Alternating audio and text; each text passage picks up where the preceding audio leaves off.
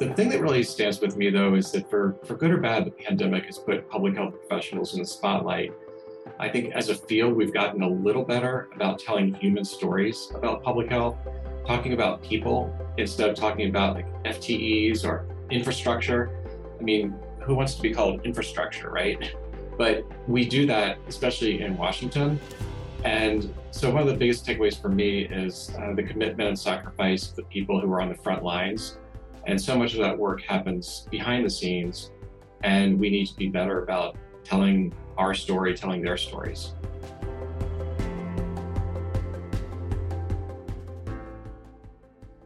Hi there, and welcome to the Mission Forward podcast, where each week we bring you a thought-provoking and perspective-shifting conversation on the power of communications. I'm Carrie Fox, your host and CEO of Mission Partners, a social impact communications firm and certified B Corporation. And that was the voice of Mark Miller, the first guest in this 6th season of the show. On this season, we are looking closer at how you can use communications as a tool for systems change and social justice. Mark has just written the book on the power of public health communications, and I recently interviewed him at an event hosted by the University of Nebraska Medical Center. The conversation was so rich that we decided to drop it here too. A quick word on Mark. I have had the pleasure of working with and learning from Mark Miller for the past 12 years, most recently in our shared role in support of the Public Health Communications Collaborative, PHCC. By day, Mark is Vice President of Communications at the De Beaumont Foundation, and he is the lead editor of this new book, Talking Health, a new way to communicate about public health. Every conversation I've ever had with Mark has resulted in a few aha moments, and this one today is no exception. With a career that started in public and civic service before moving to children's health and now public health, Mark brings a really interesting perspective to the challenges that face many frontline communicators, including those who are needing to relay critical communications in real time, even as the science is still informing the message. We're going to pick up this conversation with Mark telling me about his journey into nonprofit communications before we get to the heart of public health communications. But here's the bottom line for the show ahead.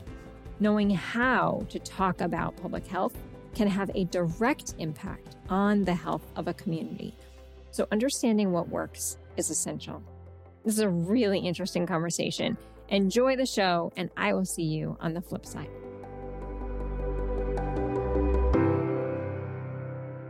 Mark, let me just first say thank you for joining us today. I'm so glad that we've got this time with you. Thanks. Thanks for the introduction. And we're really excited to be talking about this book. I've been working on it for close to 4 years. So it's really nice to have something to talk about. Good. I want us to start by you telling us all a little bit about your journey as a nonprofit communicator. You started in a career that was focused on public and civic service. You moved into children's health, and now you're with the De Beaumont Foundation and PHCC. But big picture, you're still fairly new to public health communications. What drives your passion for public health? Well, that's right. I joined the De Beaumont Foundation about 4 years ago after doing communications at Children's National Hospital for 10 years. Early in my career, I was at the National Governors Association and then the White House. And I worked in a lot of different policy areas, but I was always drawn to issues where I could see a direct human connection, things like education and health and social services. So at the hospital, it was very rewarding to work in healthcare, use communications to raise money to help sick children and their families. But I really love working in public health because it affects every single person and not just when they're sick. So I have the best job in the world. My current job pulls together my interest in communications, policy, health, and philanthropy. And you have such an interesting perspective, Mark, from where you sit. And I know we'll hear that through the insights you share today. But you're sitting at the VP of Communications position for the largest foundation focusing on state and local public health, right? You're seeing a lot from a lot of different perspectives. And this is a big question to start, but we're going to dive right in with it. I'm curious, when you think back, Mark, over the last few years, what is sticking with you about the importance of talking about public health having experienced a global public health crisis? Well, it's almost kind of funny, but when I started working at the Beaumont Foundation, a big part of my job was to help define public health for regular people and try to make public health more visible and relevant. And then 2 years into my job in 2020, we were suddenly dealing with a global pandemic, and our work really took on a new sense of urgency. We did a lot of polling about messaging. So we'd already been looking at public health messaging, but then we were doing polling specifically on COVID and vaccines. The thing that really stands with me, though, is that for good or bad, the pandemic has put public health professionals in the spotlight. I think as a field, we've gotten a little better about telling human stories about public health, talking about people instead of talking about like FTEs or infrastructure. I mean, who wants to be called infrastructure, right? But we do that, especially in Washington. And so one of the biggest takeaways for me is the commitment and sacrifice of the people who are on the front lines.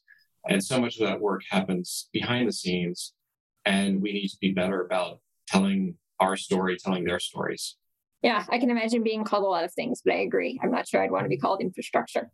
You mentioned at the top, Mark, that there are some assumptions, and you talk about them in the book, big assumptions that the general public has about public health. And when you started in at Beaumont, you knew one of the first things you needed to figure out is how do you break some of those assumptions.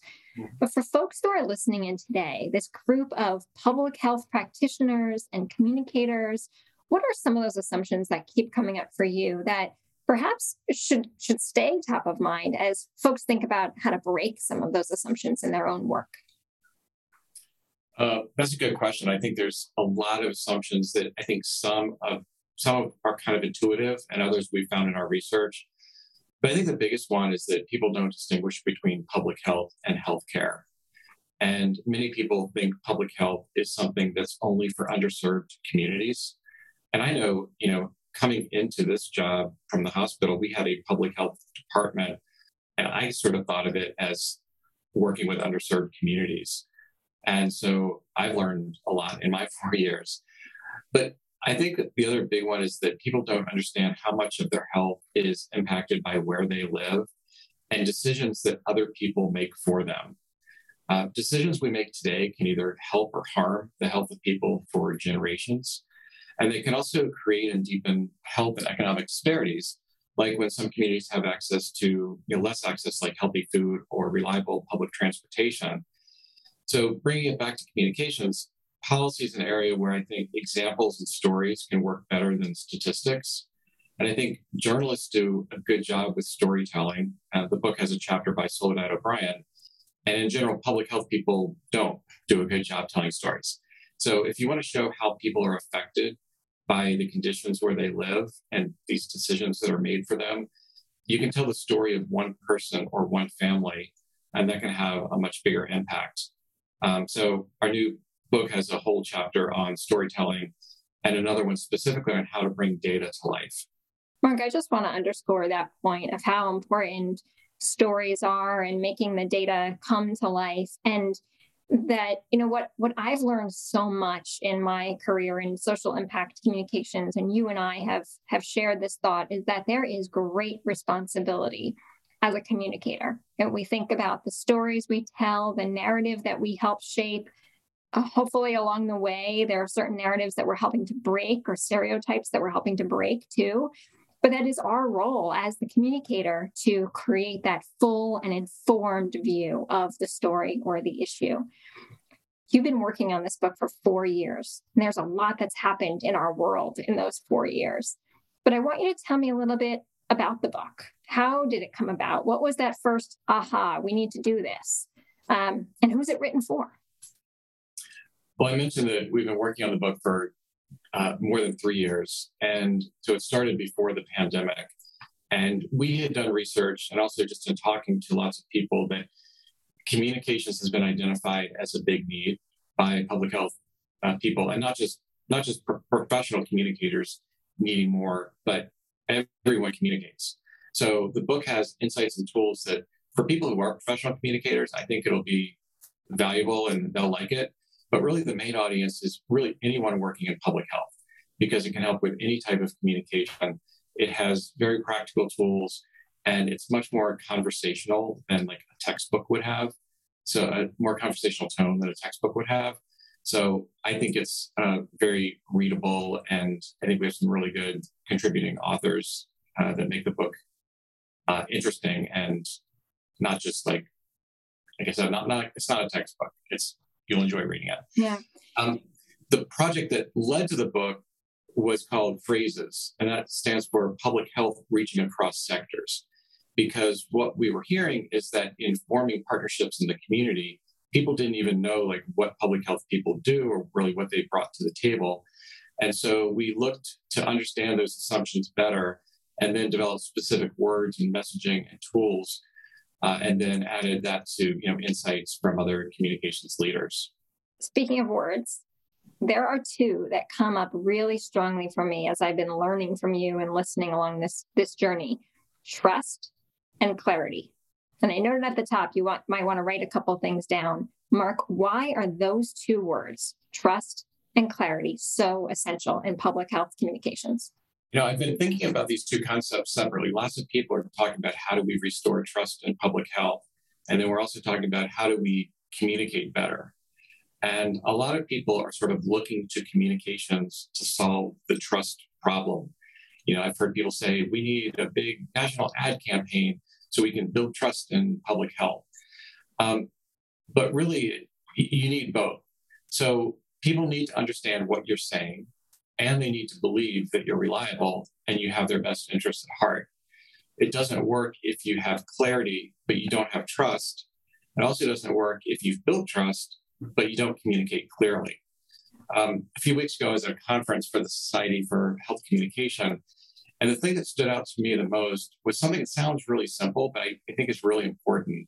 And that is, to build or rebuild trust, you have to first ask, who doesn't trust you? And second, you need to ask, why don't they trust you? You need the answers to those questions before you can figure out what you need to do. And there won't be just one solution because you have multiple audiences and multiple factors in trust and mistrust. Yeah. If we think about that trust question, such an interesting way you framed it there, we knew that public health had a communications problem well before COVID. Right? That's not an outcome of the global pandemic. But we knew when you were doing this research, there is no clear or universal way of defining public health. Are we getting any closer to a shared understanding? And if not, what needs to happen to help us get there? And if it helps, go ahead and read for me how you define public health. Yeah, I did want to read one short excerpt about that because we have a lot of sample language in the book that was tested, sort of looking at what's not working and then trying to figure out a way to make it work better. So this is how we describe a unique value proposition. People are often unclear about the role and value of public health, leading to questions like, what exactly is public health and how is it different from healthcare? The following unique value proposition is a short statement that describes the benefits of public health and distinguishes it from other fields. This statement can be used to introduce the topic and answer common questions. So the statement is, just like a person makes decisions that affect their health, so does a community. We need clean air and safe neighborhoods, for example. Public health experts listen to the community and look for patterns in what is affecting their health. They use science to diagnose problems, and they bring together everyone who can stop health threats before they start. So it provides some specific examples and good verbs, and it's something that is a start, it's a framework. It doesn't mean that that will become the definition for everyone in public health, but it's a framework that can be used and tailored for the people that you're talking to. Mark, there's a couple of things that I want to pull out there. There are some pieces in what you've just said, Mark, that I think are so important to why what you said works across different audiences, across different communities, is that you have found a way to take something that's really complex and you've made it real. You found a way to make it repeatable, and you found a way to make it relevant. right? To whoever the person is listening, right? You've taken something really complex and found a way to make it basic. And at the end of the day, that's often what we talk about as the keys to communication is how do you take something that's really complicated and simplify it in a way that someone will remember it, someone will be able to share it with another, but ultimately understand where you're coming from, right? So much of our work in any sector, public health or otherwise, we naturally default or defer to the jargon of our field. Mm-hmm. And so it's an important reminder of the simplification of the process. Tell us more what you are learning about the importance of that simplicity in messages. Well, I should have mentioned before that we did this work through the Frameworks Institute, did a lot of the kind of benchmarking and the research. And then we also worked with Hadaway Communications that helped us turn that into the actual words, like the ones I just read. I think that in public health, one thing that I've seen, and my brother also works in public health at Columbia University, and he agrees with this, that we get in our own way by using the jargon. And I've had situations where I'm editing and someone's fighting for those words. Like, we have to use those words. This is how we have to say it. And the question becomes, do you want people to understand it, or do you want to use your words? Because sometimes you can't have both. And so I think, and I've worked with doctors and politicians and others, and I think that it's really about how people hear what you say, and not just what you think you're saying, but how they hear it is more important. And a lot of people sort of will push back on, we're dumbing it down. But if you're trying to get people to follow your health guidance, they need to understand what you're saying. So you can stick to your jargon, but if you're looking for changed behavior or understanding, you do need to communicate in different ways. And that's why the title of the book is A New Way to Communicate, because to some people, this will come across as maybe oversimplified, but it's what people understand, mm-hmm. who you want to talk to. The other thing I think is that people think of, there's like the general public, and then there's like business leaders or leaders in education or policymakers. Policymakers are people too. Health business leaders are people too. And this is about helping people understand what you're saying. It's not dumbing it down for, lowest common denominator. It's about anyone you're talking to, because they're people. Yeah. Great point. You have worked quite closely over the last few years with author and pollster researcher Frank Luntz. And folks who heard me speak in Nebraska probably remember the line that I shared of his, which is, it's not what you say, it's what people hear. It's a great reminder, Mark, of what you're setting up here, which is we can set out and say something, doesn't mean people will hear it. And so being really mindful of thinking through the lens of our audience, of the user, of whatever communications barriers might be in the way, whether they be digital divides, whether they be language divides, whatever that divide might be, and making sure you're creating the communications in a way that the most people possible can access it and remember it. Mark, more and more, I am realizing in this work that everyone in public health is also a public health communicator. You don't need to have that word in your title to still be on the front lines communicating these key messages. However, most folks are doing it without any formal communications training, right? And so I think that's where the gap and the challenge often comes up. What have you found in your work as the essential elements of public health communications that everyone should practice, whether communications is in your title or not? I think a lot of these lessons come from as you said, we had a communications problem before the pandemic, but the pandemic really kind of exposed them and underscored them. So I think a few things that are very important is first, coordination. Coordinating what you say within your organization and with other organizations, what they're saying. I think that was one of the breakdowns with COVID communications. We were just talking about using straightforward language that people can understand, staying away from jargon. Paying attention to who's speaking to whom when you're talking to different audiences with different backgrounds, different perspectives they're bringing to the conversation.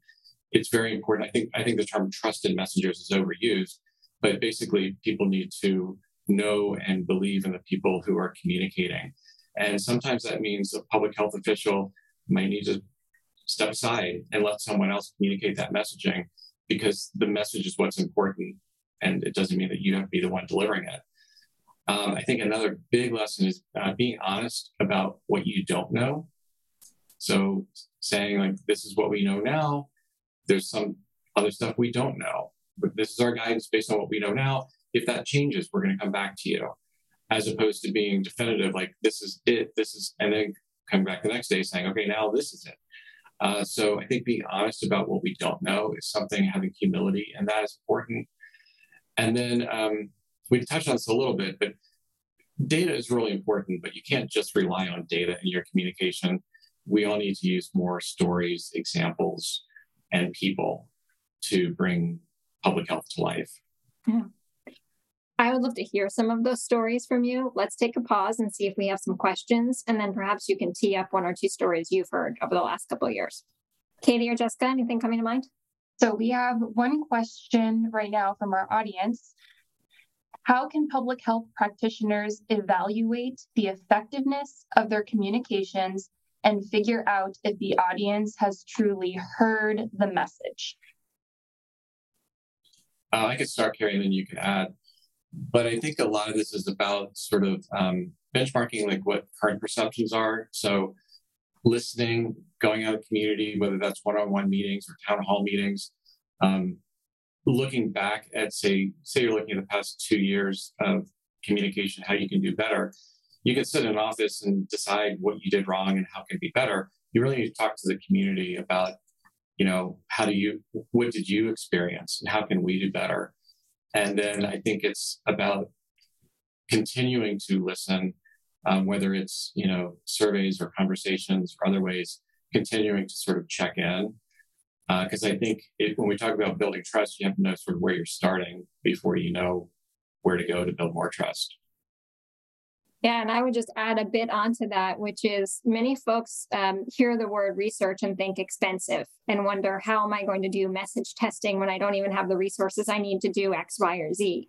So one of the things that we often remind folks is to get a baseline of messaging, you can do something that we lovingly call perception research. It can be a handful of conversations you have with a variety of stakeholders in your community. And perhaps you do those conversations once or twice a year where you're asking the same set of questions. When you go to our website, what's the top message that you see? When you think about our organization, what's the key message you think of? Or what's the emotion you associate our work with? And then ask those questions again and again and again over time, and you'll start to see if the answers you're getting are more aligned with the answers you'd hope to get, right? So that's purely perception. Are people hearing or seeing what you want them to hear and see? Mark, this is Katie. A question I had as you were sharing, when you were talking about jargon, so good at using jargon. What are our biggest traps? Are there some clear words and phrases that we just need to drop from our communications because they are ineffective? I couldn't give you a list of words not to use, but I know that Soledad O'Brien has used social determinants of health as a buzzword in public health that people outside don't understand. And so I really think about it as, how would you describe it to, like, a family member, even a child?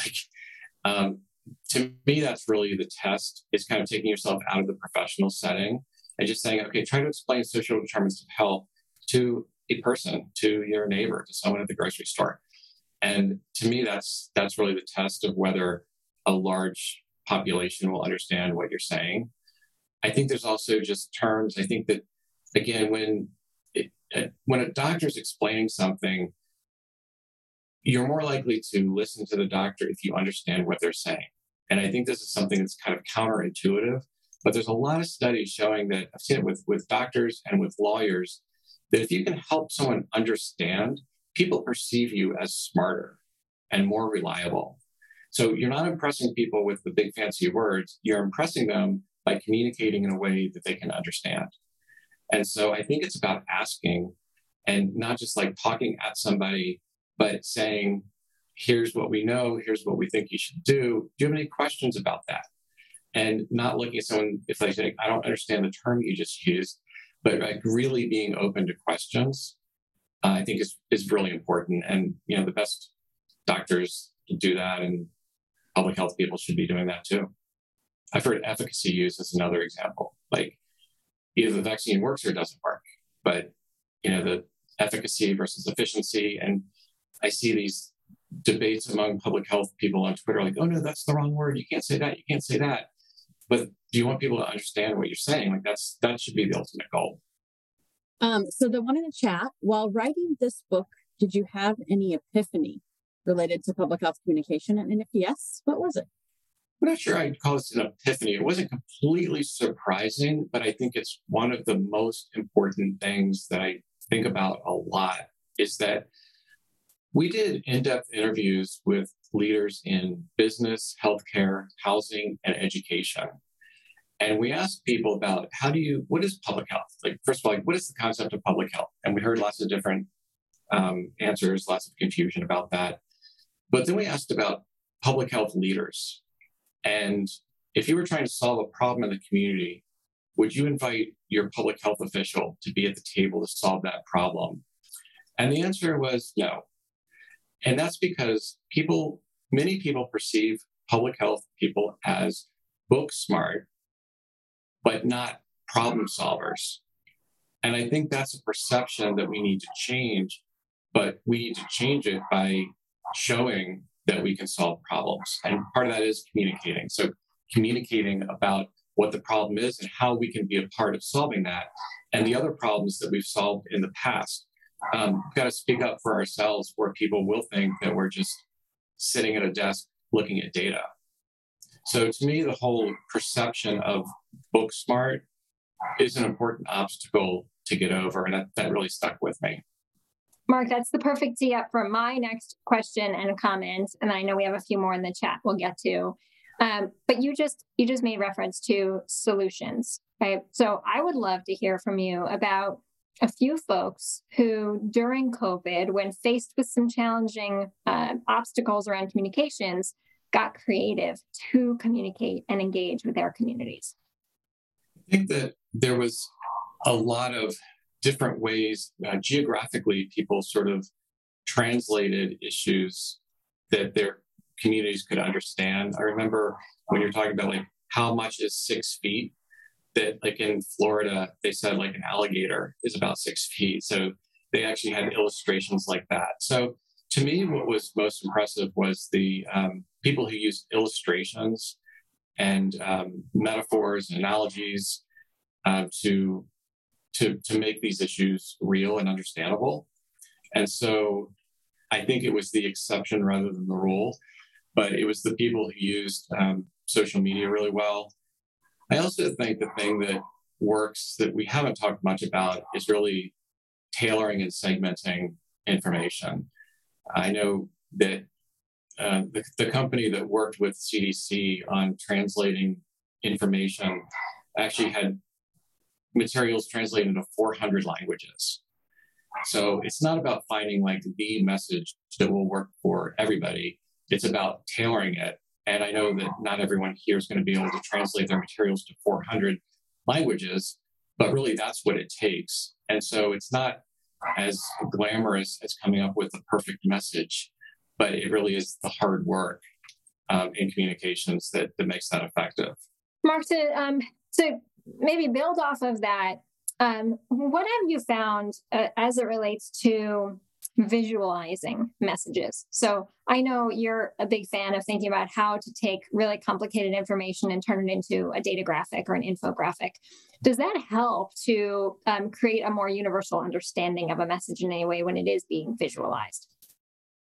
Yeah, I think so. That's something that we've done with the Public Health Communications Collaborative is we were often taking information from the CDC, publicly available information, it's right there on the website, and turning that into a graphic, whether that was about travel or comparing the 3 vaccines or Halloween tips.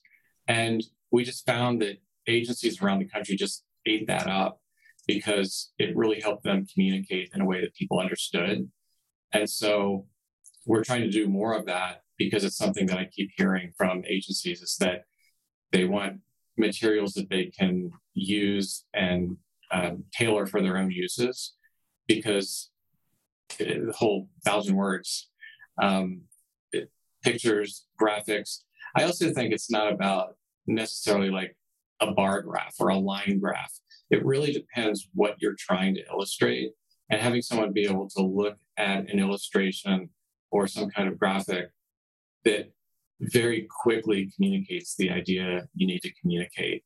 So I think it's first figuring out like what is that sort of nugget, as opposed to how can we cram all this information into a single graphic. There's a great book from many, many years ago when I was in design school called Don't Make Me Think. And it gets to that point of how quickly can you get someone to understand your concept without having to read the fine print, right? They should get it right at the top. There's a question in the chat that gets to this a little bit. I'm gonna kick off on a point and then toss to you, Mark. The question is around discussing the fine line between tailoring messages for intended audiences and the key point that we've made here around simplicity, right? So how do we marry up this idea that you need to tailor messages, but make them really simple? And there's one thing that I always think about though, Mark, I'm going to want you to add on to this, which is the message is the message is the message, meaning there is a core message that you want to make sure is getting through across all audiences and communications.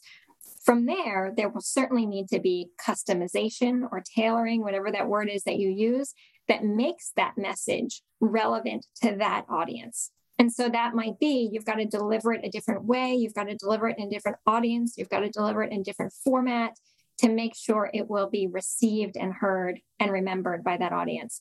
But at the end of the day, you're not thinking about 8 different sets of messages. You're thinking about that core message and how then it's customized. But Mark, I'd love for you to add on to that or amend that in some way as you think about it from public health. Well, yeah, I think that's right. I mean, I really focus a lot on strategy. So when someone comes to me and says, I want a newsletter, I say, who are you communicating with? What do you want them to do? And the answer is sometimes like, no, I just want a newsletter. Or like, I want a social media channel. Well, how are you going to grow that? Who's it for? What do you want people to do? And so I think starting with that is, what's the problem you're trying to solve? Who do you need to communicate? And what do you want those people to do? And so that's the core message of the vaccine is safe, you should take it, blah, blah. And then, as you said, you tailor it so each audience understands that core message. But you have to start with what is it that you're trying to accomplish and how are you going to know if you are successful? Right. And then once you know the answer to that, and you start to think about then your audience and getting that message through, I think the other important thing that I've learned from you and I've seen in some of the COVID stories that have come out is that a good public health communicator will find their audience. They won't wait for their audience to find them. And I'm thinking back to one story you had shared with me of a really creative public health official in a small town that was not a news desert, but had limited options for news distribution.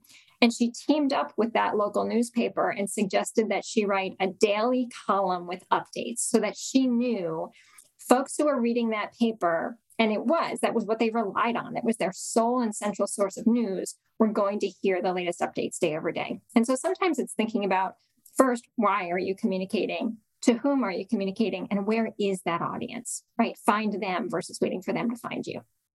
And asking those questions, where do you get your news? Who do you trust? Where do you go for this kind of information? And so that's a lot of the polling that we did is if you want to talk about vaccines for kids, pediatricians are most trusted. And every family has a pediatrician. So the communication through pediatricians was really important. But there were also there were places that were more reliable than others. And so that differed based on the topic. I'm going to tee up a final question here from Eleanor in the chat, and then Katie and Jessica, I'll turn it back to you. Her question is, as a communications professional, how do I talk to public health officials who want to use jargon in communications? I don't think you need, as you said, you don't have to spend a lot of money on research, but you could suggest testing it informally. If you have other people on your staff who are not, sciencey, or if you have even family members, if you say, I think we should say it this way because I think more people understand it. You think we should say it this way. Why don't we test it against someone who's in our target audience and see what they think? because you're probably going to win that argument, or you might be surprised. But I think it's really about what I was just talking about is who are you talking to? What do you want them to do? Because if they don't understand it, you're not going to be successful. And so and I know it sounds easy. It's not when you're dealing with people who are very smart and been talking this way for a long time, but it's really about getting them to think about the action, the goal, and how you're going to know if you were successful. And if there's any way to sort of, bounce it off a few people, maybe a community organization or more people, I think it's often helpful to have other people make your point and not make it just the communications person arguing with the non-communications person. Katie, I'll toss it back to you. We've got a couple of questions here. The first two, one is about one sort of follow-up question about the tailoring conversation we've been having, and then another one around some inclusion and diversity ideas. So the first one, to close this conversation on to tailor or not to tailor. I've often heard public health practitioners say that if they tailor or pick and choose what to share with a particular audience, then this might be considered manipulating data. What are your thoughts on this? I have always said, and I know Mark agrees with this, that there is a kind of communications that is considered spin, right? When you're trying to spin the story or shift the story. I know what Mark and I firmly believe in is transparently sharing the story, right? So sharing in a way that people will understand, sharing the full story, even when the information is hard, to make sure that you're sharing that in a way that people can hear and understand. Sometimes it means what we call cascading messages, right? So starting somewhere and then building over time onto that message so as not to overwhelm someone. It's about making the point you need to make, but being open about it. And in some cases, that might mean sharing more data. It's like, here's the message. And if you want to see the data behind it, here it is. So that's one way that might help. But I do think it's right that it's about communicating honestly, helping people understand, and not thinking about it as spin. Yeah. And Mark, we talked at the top, those two words, right? Trust and credibility. Manipulating any sort of data is the first thing to do if you are trying to lose trust. Really, to be able to build, earn, grow trust, you need to focus on transparency, right? The transparency of your messages, the letting folks see the work behind the messages, meaning let folks see the data and what happens behind it. Obviously, always citing your sources and your research, but transparency matters. Yeah, and I think I was just reading the other day about mistrust versus distrust. And I'm surprised that in 45 minutes, we haven't talked about politics much. But mistrust is people having sort of a healthy questioning attitude. And distrust is being cynical and assuming that anything you say is going to be a lie. So I think when you're talking about like manipulating data, to some people, it's like, well, you're just making stuff up. So I don't believe anything you say. And you're not going to be able to do much with that. But with people who mistrust, who have good questions, be open to listening to those questions and answering them. Because to me, that's what in politics we would call like the movable middle, are the people who are mistrustful more than the people who are distrustful and are just inclined to not believe anything you say. Speaking of things to say, Mark, your dog has a lot to say today. Too much. Giving me a giggle. It's giving me a giggle. I love it. Here's another question. We're going to change course a little bit. And Julia will put this in the chat so that you can read it. It's a little longer, so I'm going to make sure you can read it while I'm saying it out loud.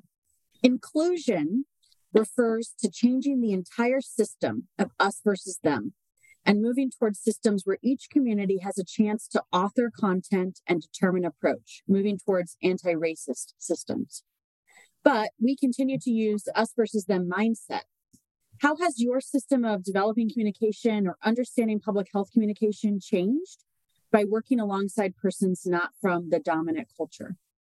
I think it's a really good question. And I think that in our research, we try to make sure we're listening to different perspectives, hiring professionals who represent different views, and intentionally reach out to people who typically don't have a voice. Because I do think that, in our country, there very much is an us versus them. And I think that what we're really talking about, I mean, this book is not, there's very little discussion of politics, because what we're talking about is finding a common understanding. We want everyone to be healthy. And you can't talk about everyone being healthy without talking about systems that have made many people less healthy, and talking about the systems that hold people back and create inequity and then make it worse. So I think we have to always be aware of the systems that affect that and listen to the people we need to listen to, and not just the typical sources. Carrie, what would you add to that? Yeah, it's a great point. I actually would also say that when we think about systems, there are many systems that are embedded in how we communicate, at the pace by which we communicate. We think about the white dominant norm of urgency and how it is standard to think about how fast can I turn this around? How quick can I get this out? Even if it means I'm the only eyes on it. That is a really important norm to break, right? And so to understand that if we want to move along an anti-racist journey, knowing that we can never get there, that is a lifelong journey to move along, that we can always move further by challenging those systems, by challenging the white dominant norms that exist, and challenge any one of us as communicators or public health practitioners to say, why is it that way? What would happen if we slowed this down? Or what would happen if we actually shifted the pen and the final approval from this spokesperson actually to a community-led process? And, how do we change who has that power to build and frame the narrative? So I think there's so much in that question. I appreciate it. One more question from the chat, and then I think we're closing out on your words. I've seen infographics that are pages long that are supposed to be communicating scientific findings. Even one from de Beaumont, they say. How long should an infographic be? We try to do good infographics, and if there's an example that doesn't work, I'd like to hear about it, and you're probably right. To me, I have a very high standard for infographics. A lot of times what we do is we illustrate data and we say, here's an infographic. To me, that's not an infographic. An infographic is what Carrie was saying before. It helps you understand a complex issue quickly. And so it's sort of like if you have a line graph showing a trend is more effective than a bar graph, like something as simple as that. So you look at it and you're like, oh, that's going down, or, oh, that's going up. So something like that helps bring it to life. But I think that the best infographics really help even people who know say, wow, like I didn't realize that. Now I understand something I didn't understand before. And I actually keep examples of infographics that I like that I think do that well, and challenge our internal team to really do the best. And I think you need to start by saying, what's the point we're trying to communicate, and then figuring out the best way to do that.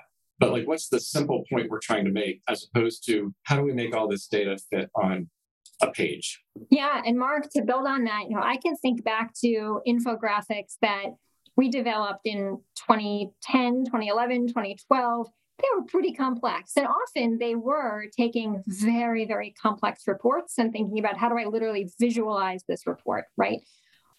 Social media has done a lot to how we think and operate and process information. But one thing we know more than anything these days is that what we call bite-sized information, digestible information matters. And so you could take that same infographic that maybe altogether has 10 or 15 parts to it and break it down to 10 or 15 different graphics. And so it's, again, how you serve up the information that over time will help people see and learn and understand the concept, rather than feeling like you've got to push it all out at once. I know we are getting ready to end. I want to just pause and say an enormous thank you to Jessica and Katie and to Julia Quigley, who so much of communications happens behind the scenes. And events like this don't happen without really awesome and excellent communicators like Julia and Jessica and Katie. So thank you so much for setting this up today.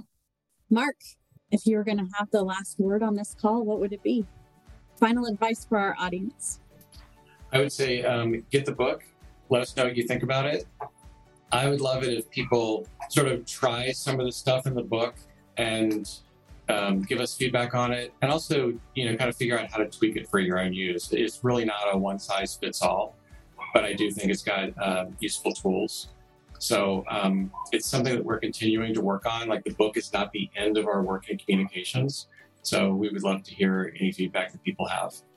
I hope not. I hope it's not the end of the work. I'm so excited. Thank you so much, Mark and Carrie, for this compelling conversation and this sneak peek at some of the amazing resources provided within Talking Health, a new way to communicate about public health, on shelves in July, Amazon, and your local bookstores.